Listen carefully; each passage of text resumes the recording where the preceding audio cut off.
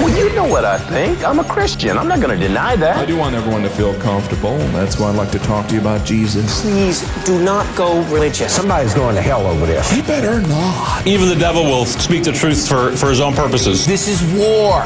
Accept it. Back to Jerusalem podcast. Yeah, I'm back, and I'm armed with righteousness. With your host, Eugene Bach. He just seems like he's got it all figured out. He's a righteous dude. Yep.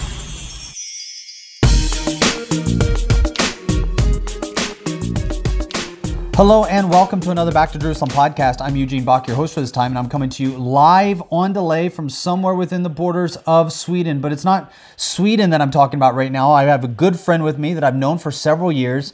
Inside the U.S., I've actually spent time in her home, and she's one of those rare people that I love talking to, and I love her testimony. She comes from and I'm going to let her tell her testimony, but she comes from a tribe group that is considered to be mostly unreached. And last time I talked to her, I don't know if that's still the same situation, but last time I talked to her, she's one of the few, if not only, believers from her people group. Amreen, thank you so much for joining us, sister. I love being with you, and I'm so glad that you agreed to come back on the Back to Jerusalem podcast. Thank you so much, brother, for having me here. And it's my honor and privilege to glorify Jesus in this podcast. Thank you for having me. Just for our audience, because we've had you on before. We actually have done a podcast in your home. Absolutely loved it. Have met with your husband several times. He's been a huge blessing. But for those that have never heard about you or listen to the podcast where you were one of our guests, can you just give a little bit about background information about yourself? Yes, I was raised in India, and I come from the group called Memon, Memon. As you said last time when I checked the Joshua Project, I just see that there is a 0%. I don't know how to update them that I'm a believer. Yeah, now it's 0.1%. Yeah. So I come from that group, and they speak a dialect, but they don't even have a written script. So they come from they are a business class people. They come from a part of Gujarat, and they're very intelligent people. They have made a lot of money, though they're not very literate. They always try to stay within their own group. They're within their own clan. Wherever they move with their clan. So, and then that's how they all moved to South India. My grandparents moved to South India. And as you know, compared to all the other states, South India is a little bit open to Christianity. A lot of missionaries have been there. That's more educated area. So I went to school.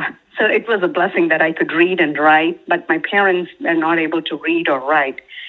So that's how it all started. So yeah, and that's just my background. About how many people, just a rough estimate, are in this people group? Definitely a few million. I am not sure because they are in America, they are in Africa, they are making money, and that's how I know. They're making millions and millions of dollars, and they are spending it in India. There's a large group in South Africa, as far as I know. So in London, a few million, I don't know, at least 7 to 8 million people. Yeah, I think that's really important because whenever in English, of course, people that are native English speakers or people that are native, to America or native to Western Europe, whenever they hear the word tribe, I think that they oftentimes, or people group, they often think of a small little village with maybe a couple hundred people that, kind of have always lived in the same area. But when you say 8 million people or, several million people, I'm calling you right now from Sweden. That's 10 million people. On one side of me is Finland. Finland's like what? Like 5 million, 4 million. So, you're talking about twice the population of Finland or twice the population of Norway. It's when you put it in that perspective, that there's 5 million people in Norway, and you probably have more people in your people group than the entire nation of Norway, maybe even almost twice that amount, then people can get more of an idea of what size that we're actually talking about. So when we say that your people are mostly unreached, or 100% unreached, 100% minus you, that is a large number of people. That's like an entire nation that has never heard the gospel of Jesus Christ. Yes, and recently my sister also accepted Christ, so that is a big praise. So congratulations. Yeah. So, I mean, they all know now I'm a Christian. So this time I visited India, so they all know I'm a Christian now. So there is some curiosity that's coming up, but, it's still in a very silent way. Yeah. I don't know if I do a podcast, maybe after some couple of years, maybe I might have some interesting stories to tell you. Hey, let me just pause you for a second. Like I said, many people have never heard your testimony, and there's a lot of things that I would love to get to today. You and I had a brief conversation just before we started the podcast, and you brought up a topic which I think is extremely important. But before we get there, can we just back up for a few minutes? Because I think that your testimony is extremely powerful, and I would love for our audience to hear it. Could you just share a little bit? How did you go from being in a pretty strict Muslim family to becoming a believer? Yes, I was raised as like any other Muslim daughters. I was taught Arabic first. Pretty strict. I was not allowed to talk to boys, and the superiority of Islam was always being taught in my family. They insisted that we were better than the other religion, and how important it is to love Allah. Everything, like you can imagine, you can see from the movies or whatever you hear from outside. Those things are very true about how they raise their children. So I was raised in a very, very strict Muslim family. Like I prayed 5 times, and I fasted. Like my first fasting for Ramadan was like when I was 7 years old, and that was a big prideful moment for me and my family.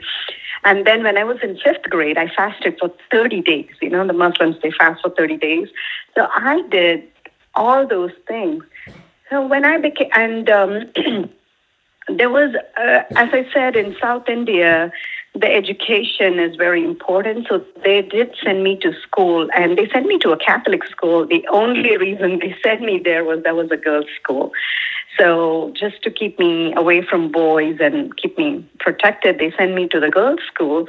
And but I didn't hear any gospel or anything there. It was more ritualistic things that were happening. When I was in 10th grade, like 15 years old, I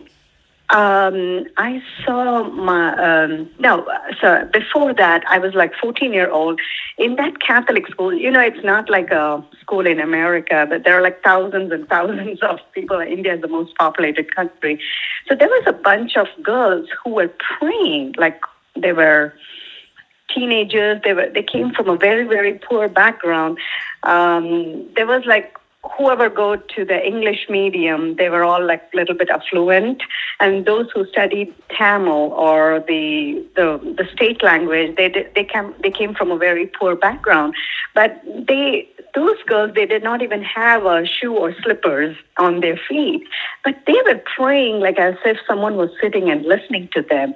And that was my first experience. I saw them, and I was getting ready for told them, hey, pray for me. And when they prayed, things just happened. And I was like, oh, wow. And that's all. It started there. And when I was in 10th grade, I went to North India. I went to the state of Rajasthan, which is very dark. Even now, it is very, very dark. It's full of Mahavir followers and Hinduism, and I don't think how many % of Christians are there? There's hardly you can see any Christian there.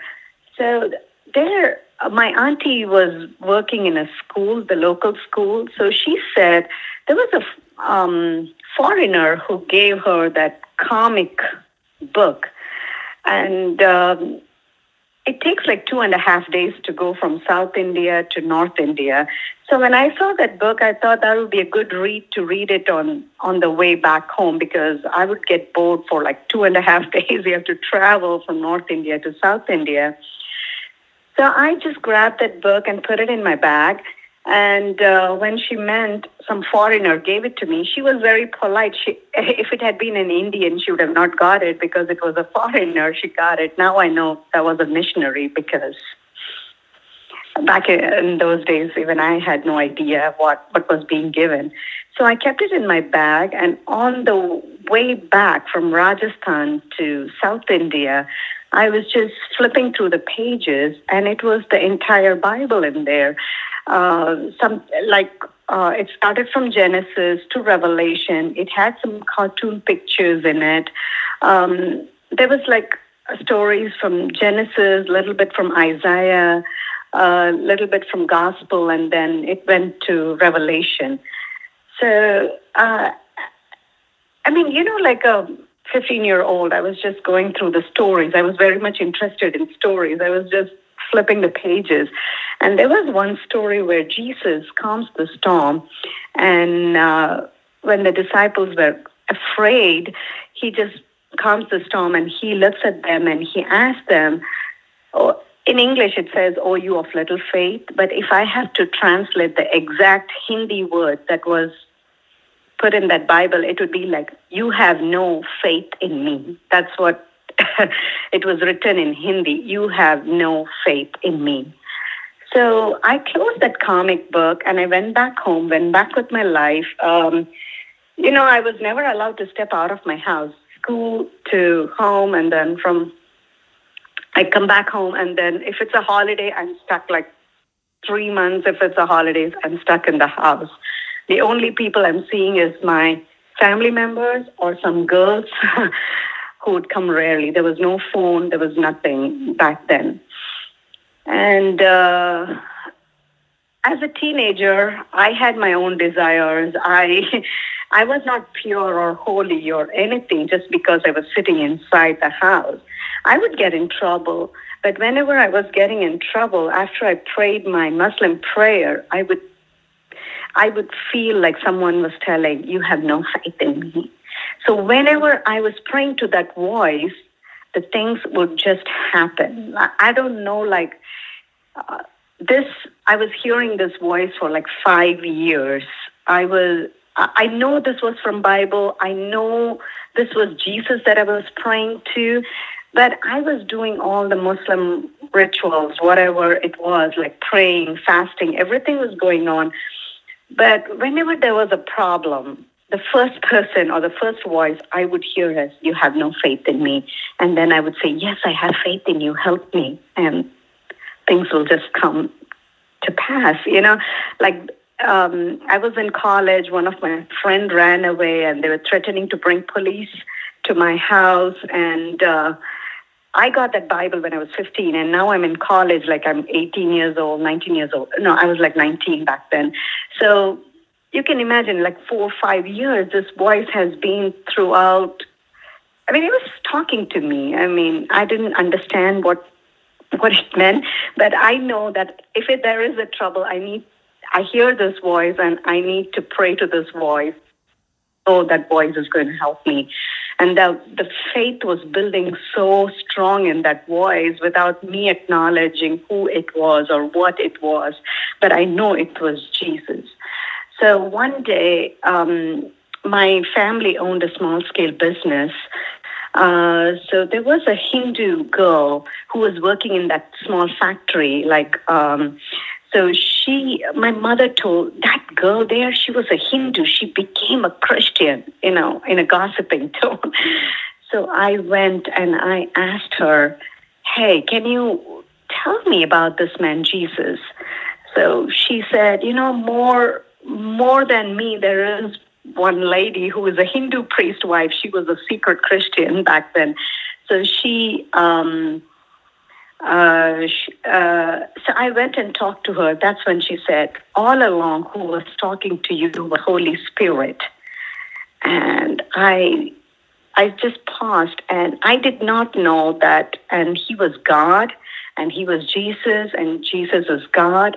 And I cannot deny it because I'm the one who is hearing all these things. And I was like, I didn't know that God can talk to you back. Like for me, the Almighty God, the creator of universe, whom I was taught just, if he wills, he will give it to you. Always it's submission, surrender. That's the message I've heard. I've never heard that God can talk to a person like me. And I think that was like the best moment of my life. And I felt like I was, that is what is called born again moment, I think. I didn't know all these terms back then. I was just like, everything looked so new to me. I felt like a new person. Like there was no sinner's prayer. There was no conviction. There was nothing. It was just the Song of Solomon moment. Like I was talking to him and he was talking to me back at that period. It was such a lovely relationship that I can never forget. That has been the best moment of my life. Like, I know, like, after I became a Christian, I know people call them in front. They come in front of altar. They give their life to Jesus. There was no formal conversation. It was like an instant love story between me and my Jesus, because I didn't know he was God. I didn't know he was interested in me. And I knew he was talking to me. And after I acknowledged him, it just became more intense. Our relationship became more and more intense. I cannot describe. Let me ask you this. What was your family's reaction? I didn't tell them. Okay. I didn't. What tell do you them think for that they a would have long done? time. What do you think would have been their reaction had they known? Was your family a very dedicated religious family? Were they more cultural Muslims? They acknowledged the cultural norms, but they were not really practitioners? Or did they actually believe very strongly in Islam and have a strong dedication to the Quran? Oh, they are absolutely like, they love Islam. That was the year when I accepted Christ, probably closer to that period. My grandma went to perform Hajj, like the pilgrimage, they take it. So they take everything seriously. But, like Moses was hidden for some time and then he came out gloriously. So Jesus is in his sovereign thing. He protected me. But everyone saw my face was changed all of a sudden. My uncle commented, like, you look so bright. They could see the joy in my face. They could see there was so much change in me. They could see, literally, when they meant bright, I had like a kind of a darker shade. Like kind of the dullness on my face, that was just lifted in a moment I accepted Christ. I could see in my pictures, if I just see the pictures, it's like, oh, yeah. So people could just see something different in me. And I remember it was the month of Ramadan that I got my first Bible. And I was going, everyone get up, they wake up and they just start preparing for the fast. And they wake up in the morning, like 3:30, 4 o'clock to eat. So that's when I sit and I would cover my Bible like a text. And my family was illiterate, you remember, so that was an advantage. But my uncle could read and write, but not me. I'd sit and go through my Bible entirely within my New Testament. It was an amazing experience. So my story was very different. God knows that how timid I was and how afraid I was. And my story was like Exodus, like one step after the other. He took me out, and now I'm talking to you freely. It's a very big story, Eugene. It really is, and I absolutely love it. But I know that there is something that you wanted to share. I would love to talk with you more about it. I mean, you now living in a we can say Christian nation, even though it's a lot more secular than, a Christian nation. But you basically, you live in the U.S., you are a believer, you attend a church where I met you at a very good friend of mine, Billy Humphrey at the IHOP is where we met. And so you have grown in your Christian faith, but you still remember very clearly your background. You have family members that are still strong practicing Muslims, so you can identify with Muslims because that is your loved ones, your family, and so now you have started to see something that you think is a bit concerning. Can you just share a little bit about that? Yes, now I'm a mother of 2 children. I have a 12-year-old, and I think, as you mentioned, my kids go to a very strong church, and they get everything there. But one thing I feel like I know how Muslims raise their children. Like, I can give a couple of examples that I experienced in America. So people who are listening can make their own judgment what's happening here. I went to an Eid party, last year, Ramadan Eid party for the first time, and the Pakistanis and the Indian Muslims, they were all gathered. They did not know I was a Christian. But I tried to make a conversation with them, telling them, hey, I'm a Christian. Let me ask you just really quick, because I know that, you say that you're going to, you said that, you had visited family in Rajasthan. I know that when you were talking about the Memon people, am I saying that correctly? Memon? Yes, Memon. Memon. They're from the western part of India. Rajasthan is in the north. I mean, so you're right on the border of Pakistan. Do you speak Urdu? I do speak Urdu. But the Memons, they originated mostly from Gujarat. But I got my Bible from Rajasthan. My auntie lived in Rajasthan. They moved from one state to another, Okay, so, all right. Yeah, I do speak Urdu. Yeah, I do speak Urdu. Okay, so you are going to this Eve party that is right before the fasting starts, which is, a big celebration because people, basically what you want to do is you want to eat enough in the dark time, or, most of the Muslims that I know, they like to eat enough during the dark time so that, they can last through the daytime. And if you don't have to work, many of, especially like in Egypt and stuff like that, many of the people that I know during the Ramadan, they sleep all day.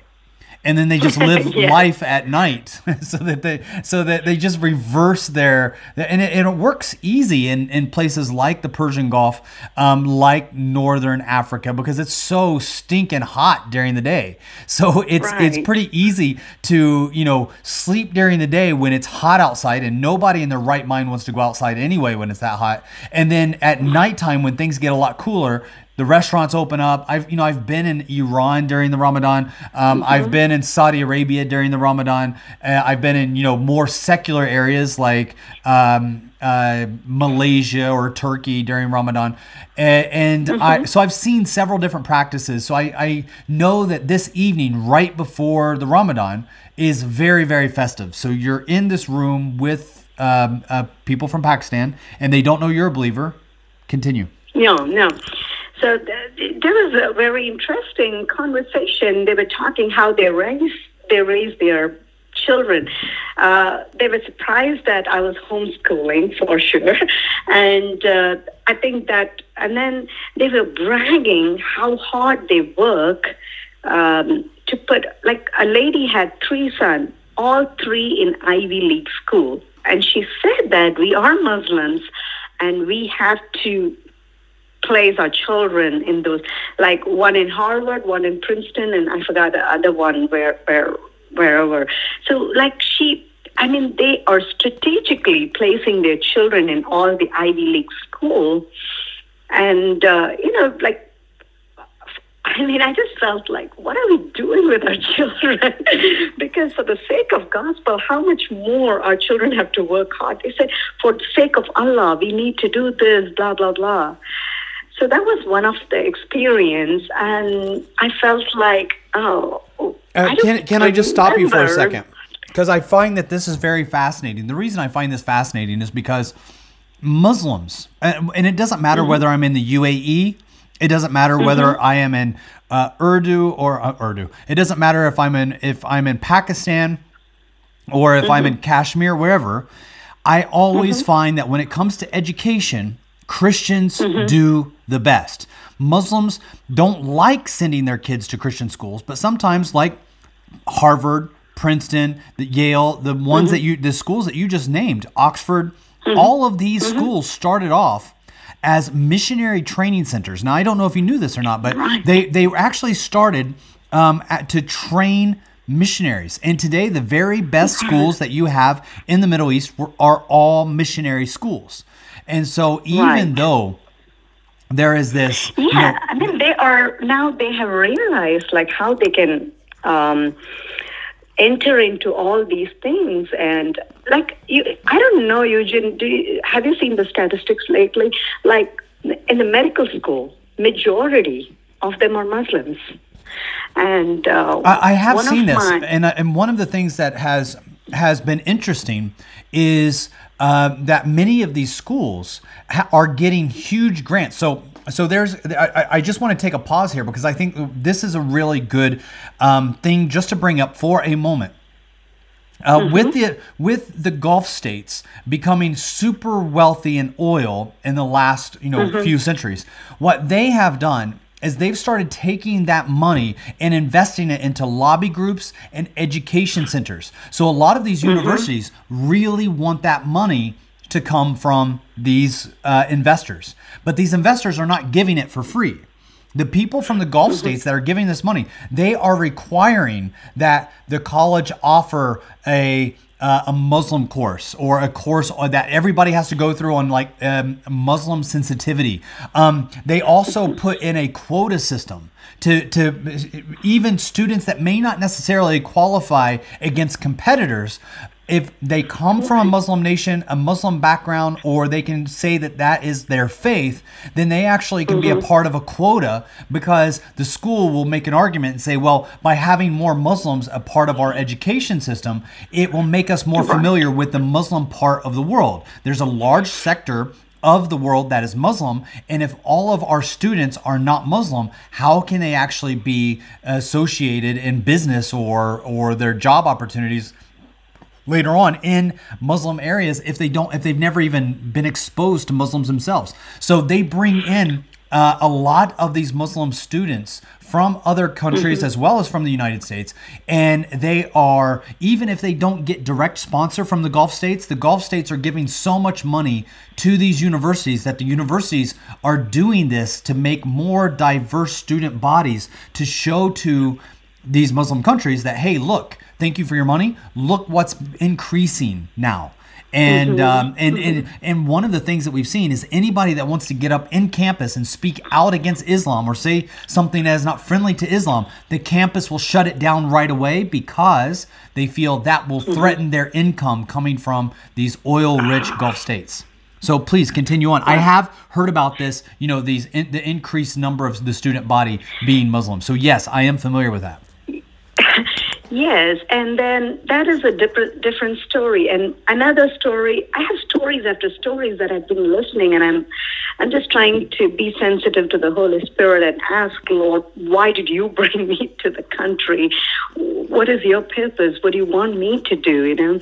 Another story is our family friend's son goes to the medical school here in Georgia, and he said they brought a Muslim doctor to come and talk in the class, and he was also talking about Islam, like, oh, if you killed one person, you killed the entire mankind, this and that. So they are also bringing the Muslim, and he was so upset. He was telling, like, can they bring a Christian and can they come and talk about a Christian faith in the class? He was so upset. He came to our house and that's a student. He's a good Christian, and he was really upset, like what was happening. So, I mean, there's a lot of things that is infiltrating in our colleges. I don't know, like, if they are funded or why do they allow Muslims to come. And one more very interesting thing, it's not only in the level of college. I'm trying to reach out to one of the Pakistani families. So her daughter was visiting from London, and the daughter has a 12-year-old son. So I took them for evening dinner, and because I wanted to be nice to them and I wanted to love on them because they were just ladies. So I just took my son because she was bringing her son, and I didn't take my husband. So it was like a ladies thing, and the boys were sitting separate, like 12-year-old with 12-year-old, and I'm with this Pakistani family. So that lady was trying to convince me how peaceful they are in London, and whatever has been written that was back in Quran for that period of time, blah, blah, blah.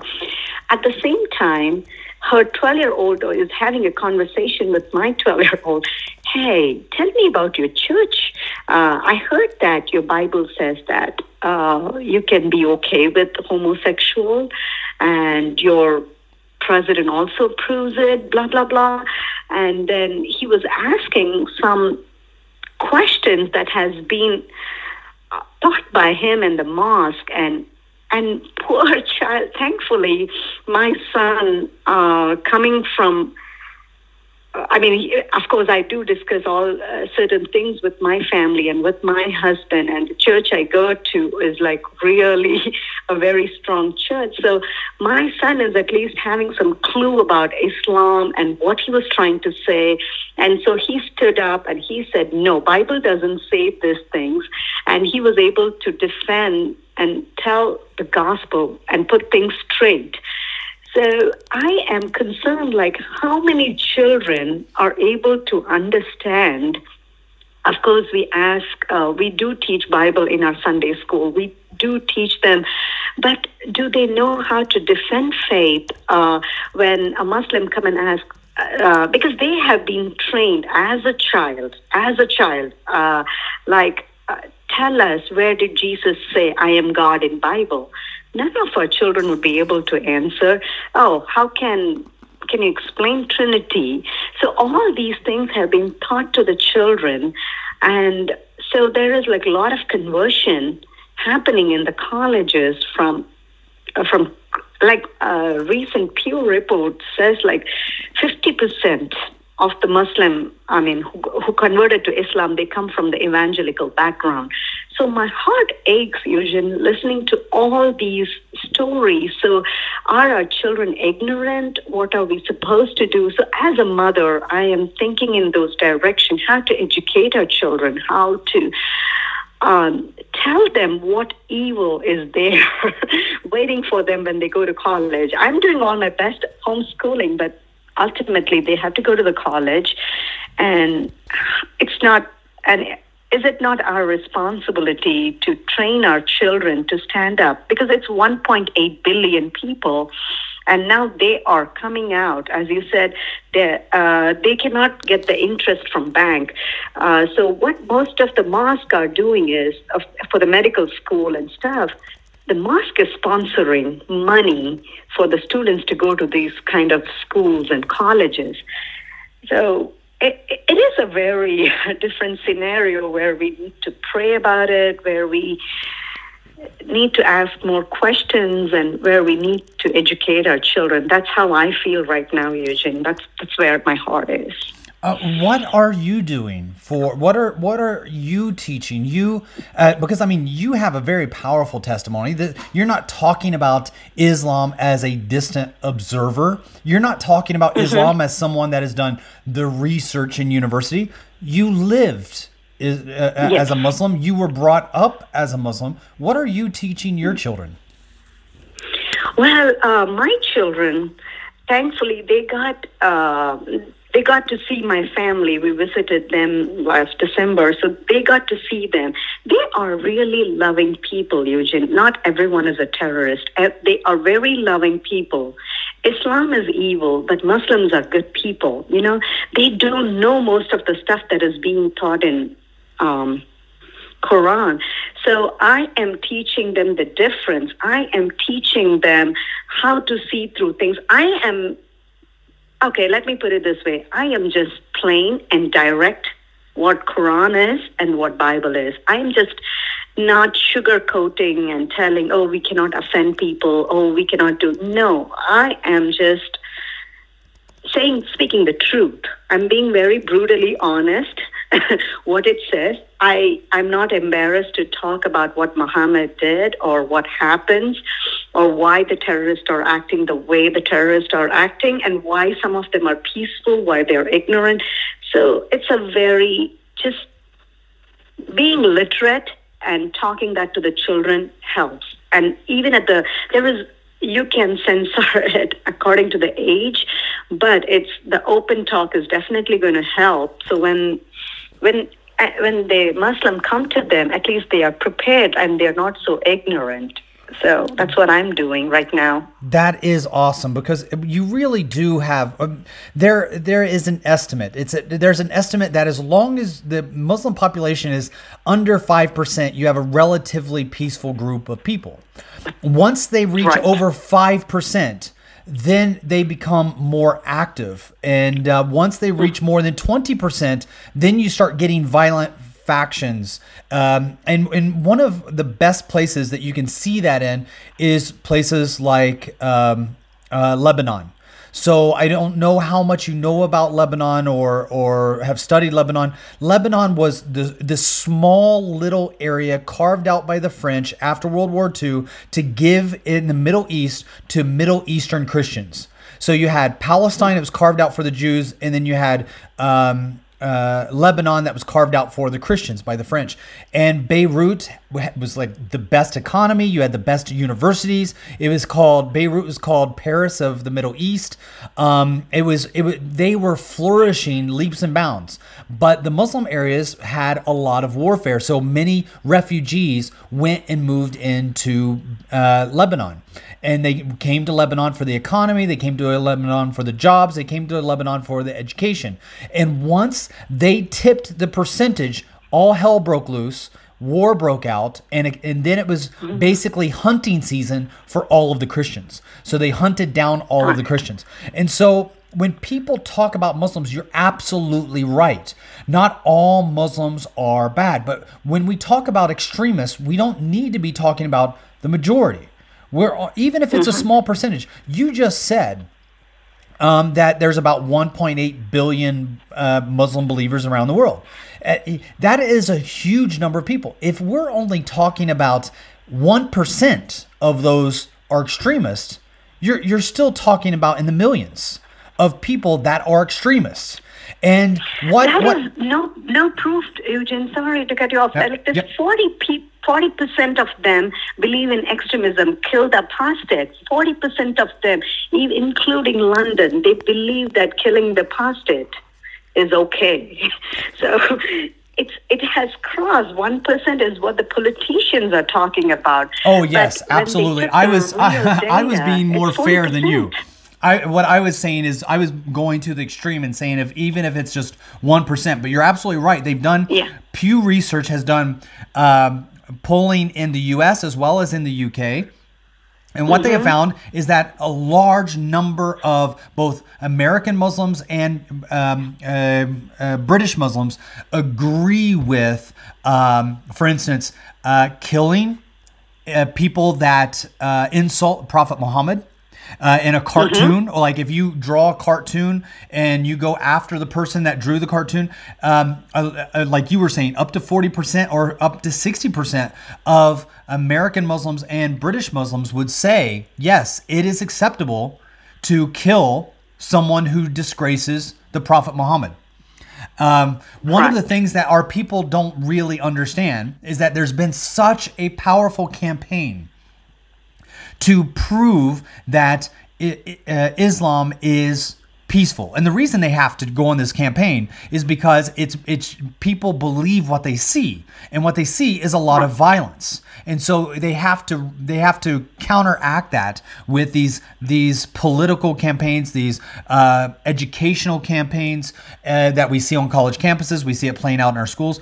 And one of the challenges that we have is that the Quran is divided up into two parts, right? It's divided up into the pre-Meccan period and the post-Meccan period, or the pre-Medina or the post-Medina. Yeah. So it depends on whether it was after Muhammad was cast out to Medina or before he was cast out to Medina. And the Quran is not written chronologically.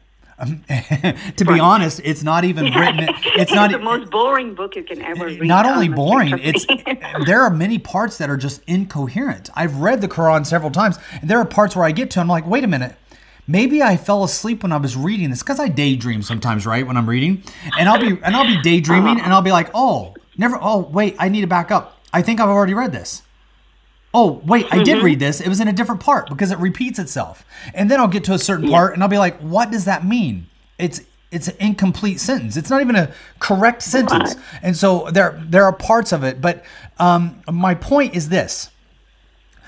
When Muhammad was a minority in Mecca, when he was trying to recruit the Jews and the Christians to come and join him, he used very loving, peaceful language.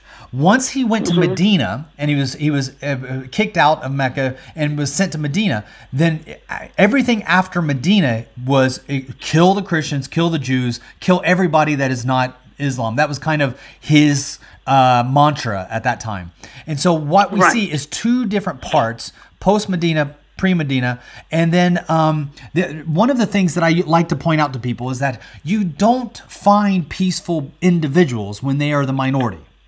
Everybody is peaceful when they're the minority if they value their life. Because when you're the minority, you can easily be squashed in your rebellion. Because the Quran teaches them that. Yeah, but you find those that are peaceful, the real peaceful people shine when they have the power. Because when they have the power not to be peaceful and they still remain peaceful, that is when you understand whether they're really peaceful or not. We don't know whether Muhammad was peaceful because when he had the power not to be peaceful, he was not peaceful.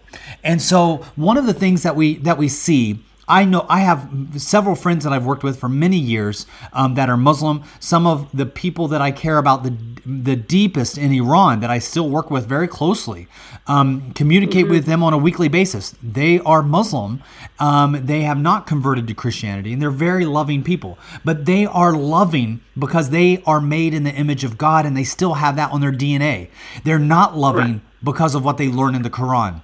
The more you embrace the Quran, I believe the more you are forced to accept the violent nature of Muhammad. Oh, that's very true, because I felt like more you read Bible, more you want to follow Jesus, you become one of the best person on earth. But more you follow Quran, more you try to follow Muhammad, it just works very opposite. So, and we see this with his followers as well. People in America, they often listen to people like Oprah Winfrey, and Oprah Winfrey would say something like, Christian extremists and Muslim extremists are both violent. We need to eradicate them both Muslim extremists and Christian extremists. No. If you understand the word extremist means I will follow the teaching of the leader to the extreme. If you follow the Prophet Muhammad to the extreme, you get ISIS. You get al-Baghdadi. If you follow Jesus and his teachings to the extreme, you get Mother Teresa. Mother Teresa is an extremist. She's an extremist Christian. If you have a violent Christian, he is actually violating the code that Jesus taught. If you have when you follow the history of Muhammad, you have an individual who was a terrorist. He robbed caravans. That's how he got his wealth. That's how he built his army. He took women and enslaved them, made them the wives of his followers as well as his own wife. He had slaves and gave out slaves. I mean, he was a slave owner. He was a warmonger. He carried a sword, that he named, and that was a very, pivotal part of his leadership. So there's a lot of things that just don't jive with modern society, but they're trying to make it fit. So I think what you brought up is so important because so many Christians are not prepared to answer questions in regards to our own faith, but they are willing to accept a lie about another faith. My son went to a Christian missionary school. My oldest son went to a Christian missionary school in Hong Kong called HKIS. HKIS was started by Christian missionaries who first came to Hong Kong several centuries ago, and decades ago. And when they came to Hong Kong, they started up the school. Today, it's the #1 school in all of Hong Kong. It's an amazing school. When he was in kindergarten, in first grade, they had a course where at this missionary school, they taught them to make a prayer rug for the month of Ramadan and taught them every day about Ramadan. And they brought in an imam from the Hong Kong Kowloon Mosque to come and teach them about Ramadan. The problem that I had with that is I baptized 2 Pakistanis in the ocean in front of our house that their lives were threatened. They had to go into hiding because the imam at the Kowloon Mosque in Hong Kong wanted them dead because they converted. And then that is the person that they bring in to teach the children in, kindergarten and first grade about Islam and the peace and loving part about Islam, and then even have kids, make a rug. At the same time, at this Christian missionary school, it was unheard of to have a pastor come in and teach them about Christ and have them to pray, to Christ. That would have been considered to be offensive. That would have been considered to be, something that you shouldn't do.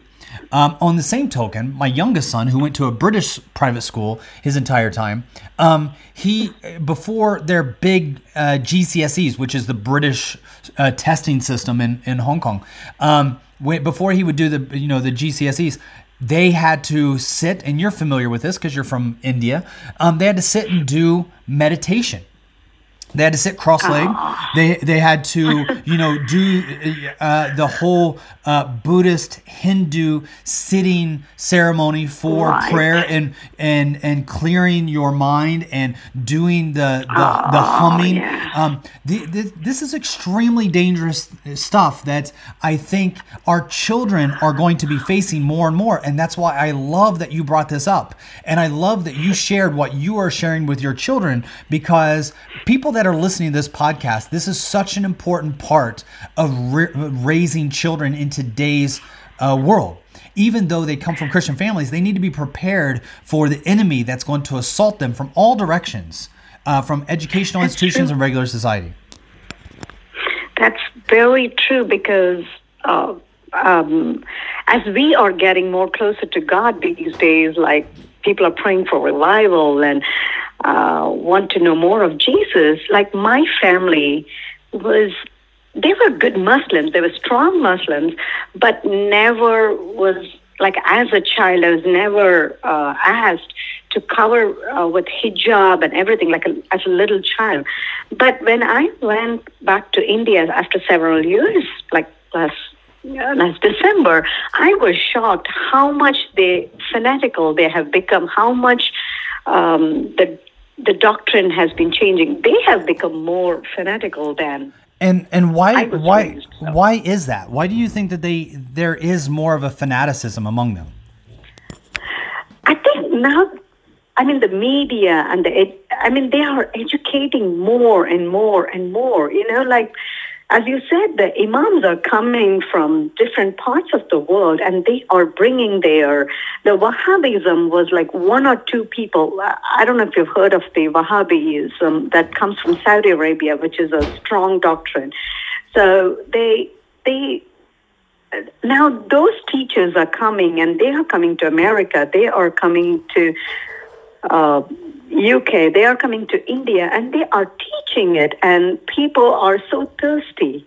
If we as a Christian, like we have in our DNA, we all want to love God.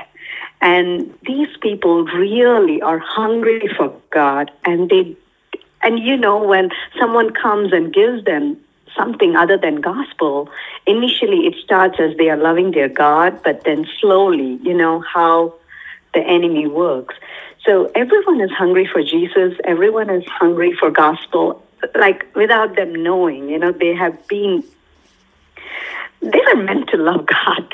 So I was very shocked to see, just because they were so much hungry for God, any doctrine, that they think that can bring them closer to God, they are willing to accept. And if it is coming in their known name, Islam, they're going to do what it requires them to do.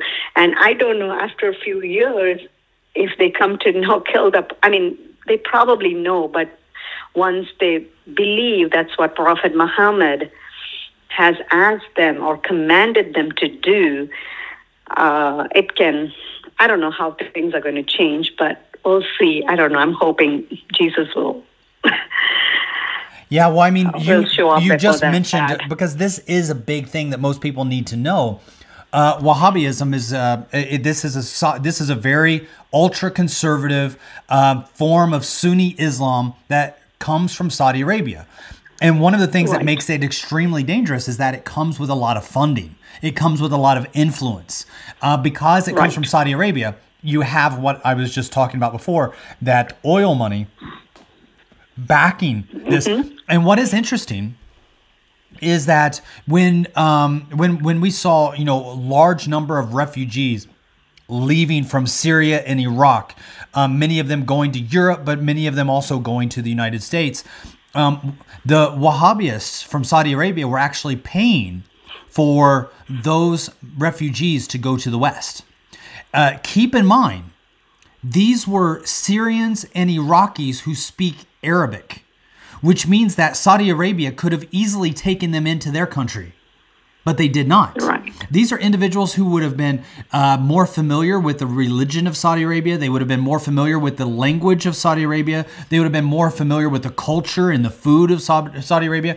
Going from Syria to Saudi Arabia is a much less drastic change than going from Syria to London, from going from Syria to Atlanta, Georgia. That is a drastic change. You're changing culture, you're changing nationality, you're changing language, you're changing religion, you're changing food. All of those things are important in life. But yet Saudi Arabia was not taking them into their country. They were paying for mosques to be built in America, paying for mosques to be built in Europe. Why? Because Saudi Arabia, the Wahhabists, I got to get that word out of there. The Wahhabists wanted to send more Muslims into Christian areas so that the Muslim population will begin to grow in those areas. This is very much a part of what I call social jihad, where there is a specific reason that the Muslims are focused, especially from Saudi Arabia, to send more Muslims to the West and support them in the West. So Saudi Arabia has been buying up old churches and turning them into mosques. And then their community has been coming in and from areas like Iraq, like Syria, like the areas that have been hit hard by war, and then helping them go into these other countries and then supporting them to maintain their religion, and then guilting Christian nations into accepting them. It's something that it's so funny to hear Saudi Arabia saying, "Oh, you're racist," or you're anti-Islam, you're Islamophobic because you're not taking these refugees. Dude, Saudi Arabia, you're not taking refugees. What are you talking about? You have so much money. And then they're like, "Oh, no, we're not taking refugees, but we'll send money to build mosques for these refugees. We'll send money for these refugees to be able to make a life for themselves in these other nations." And now these other nations have to change their law to accept these refugees. I'm in Sweden. There were so many churches that were taking in refugees, and the Wahhabists were saying, "Hey, your cross in the churches that are accepting refugees is offensive to those refugees. Take it down." And they were. They were saying, "Hey, Christian nurses that are wearing crosses around your neck in Swedish hospitals, those are offensive to your Arab patients. Take those crosses off your neck." So laws were passed that you take off the crosses from your neck. So there have been these huge inroads that Wahhabists, like you were talking about, schools is one part of it, but in so many different areas. So when you told me that, you're hearing from the Muslims in the West, like in London, you're hearing from others that, people have a false understanding of Christianity, and Christians have a false understanding of Islam. That's true. I mean, it's high time we all educate ourselves. And 1.8 billion, and my heart is breaking, Eugene, especially if there are a women listener, I want to tell them, even at these men, Muslim men are having conversation with Christian men, or the women, there is no one who is reaching out to those women. They are behind the veil. They are inside. My heart breaks. There's not even one Christian who could go and reach out. And as you said, all things work together for our good. Maybe the refugees are coming because we Christians need to stand up and go and reach out to them. And not give them what they want, but, to give them the gospel and give them the truth. And maybe this is our chance to go and reach out to them. Then, I don't know what government or secular people are trying to do, but as a Christian, I feel this is a good opportunity for gospel. This is a good opportunity. I mean, unless we don't stand up, we don't go inside and work. I mean, those women they don't know the language. Already they've been abused. The Quran permits to beat their wife, right? I think this is not anything new that you're hearing.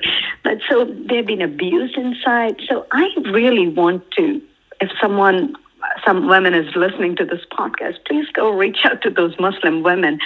They don't know. They don't know the world. They like one of my friend, Nabil Qureshi, who passed away, he said, my mother has lived 30 years in this country. Not even one Christian has ever reached out to her, Wow. So Wow. My heart aches for all the women and the children. So it's high time, Eugene, that we as a Christian change our thinking process and teach our families, and we women just get up and go and talk to the Muslim women. And so I think the responsibility is increasing. Yes, there is a problem, but what are we doing? And I ask this question all the time, what am I doing? So I think I'm so glad that you said that, because that is where we have to come back to. We have to recognize the facts. We have to recognize the threat, but we have to also remember we do not fight against flesh and blood. It's not the people that are our enemy. They are slaves. They have been enslaved. Many, as you know, I mean, the Islam is kind of like the New Jersey mob, right? When you get into it, you can't get out alive. If you leave the New Jersey mob, they will kill you because you're not allowed to leave it. Islam is the same way. So you have people like you who are born into Islam, and they may have thought about, leaving it, or they may have just been disgusted with it and turn away from it. But they also know that their jobs, their livelihoods, their marriages, their very life is on the line if they turn away and become an apostate, against the religion. So we have to love them. How sad is it when Muslims come to a Christian nation and they live in your neighborhood, or they live in a neighborhood where there are several churches? I mean, you're in the South. You're in an area that is considered to be the Bible Belt of America. How sad is it if somebody comes to the South of America, an area that is full of Christians, a church almost on every corner, and nobody shares with them the good news of Jesus Christ? These are not our enemies. They are our brothers and sisters that Christ died for and loves. And we need to reach out to them. You told me an amazing story, or you started to, about a dear family member of yours that has just become a believer. How did that happen? That was through me. She was I think her faith was questionable. That's why I didn't share. Like when I became a believer, because she was very much younger than me, and she would never tell anything to my family. So I had to sneak and to do it. Back in those days, I used to watch a television show when no one was there at home, the Christian television show, and I saw her weeping while watching that. I think that was the starting point or triggering point, and then I think she started seeing my life and seeing everything, and slowly she started giving her life to Jesus. But because of her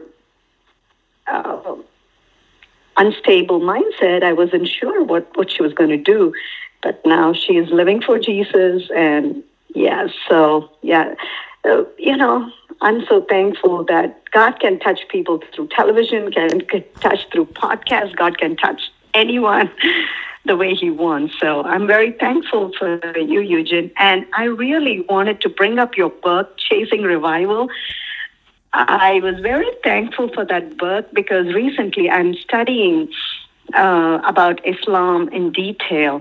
And one of the things that came up to me was like, people, the Muslims, are trying to make like how during the medieval times, Islam was best, and how the Christianity was not the right thing, and that's why the Islam came, and that's the thing that they want the Westerners to believe. So before closing, I really wanted to thank you for that book. That is the need of the hour. So, like they are romanticizing Islam, that as a golden period, and they want to criticize Christianity, how evil it was, and why Islam was so beautiful and why Islam was necessary. And they are trying to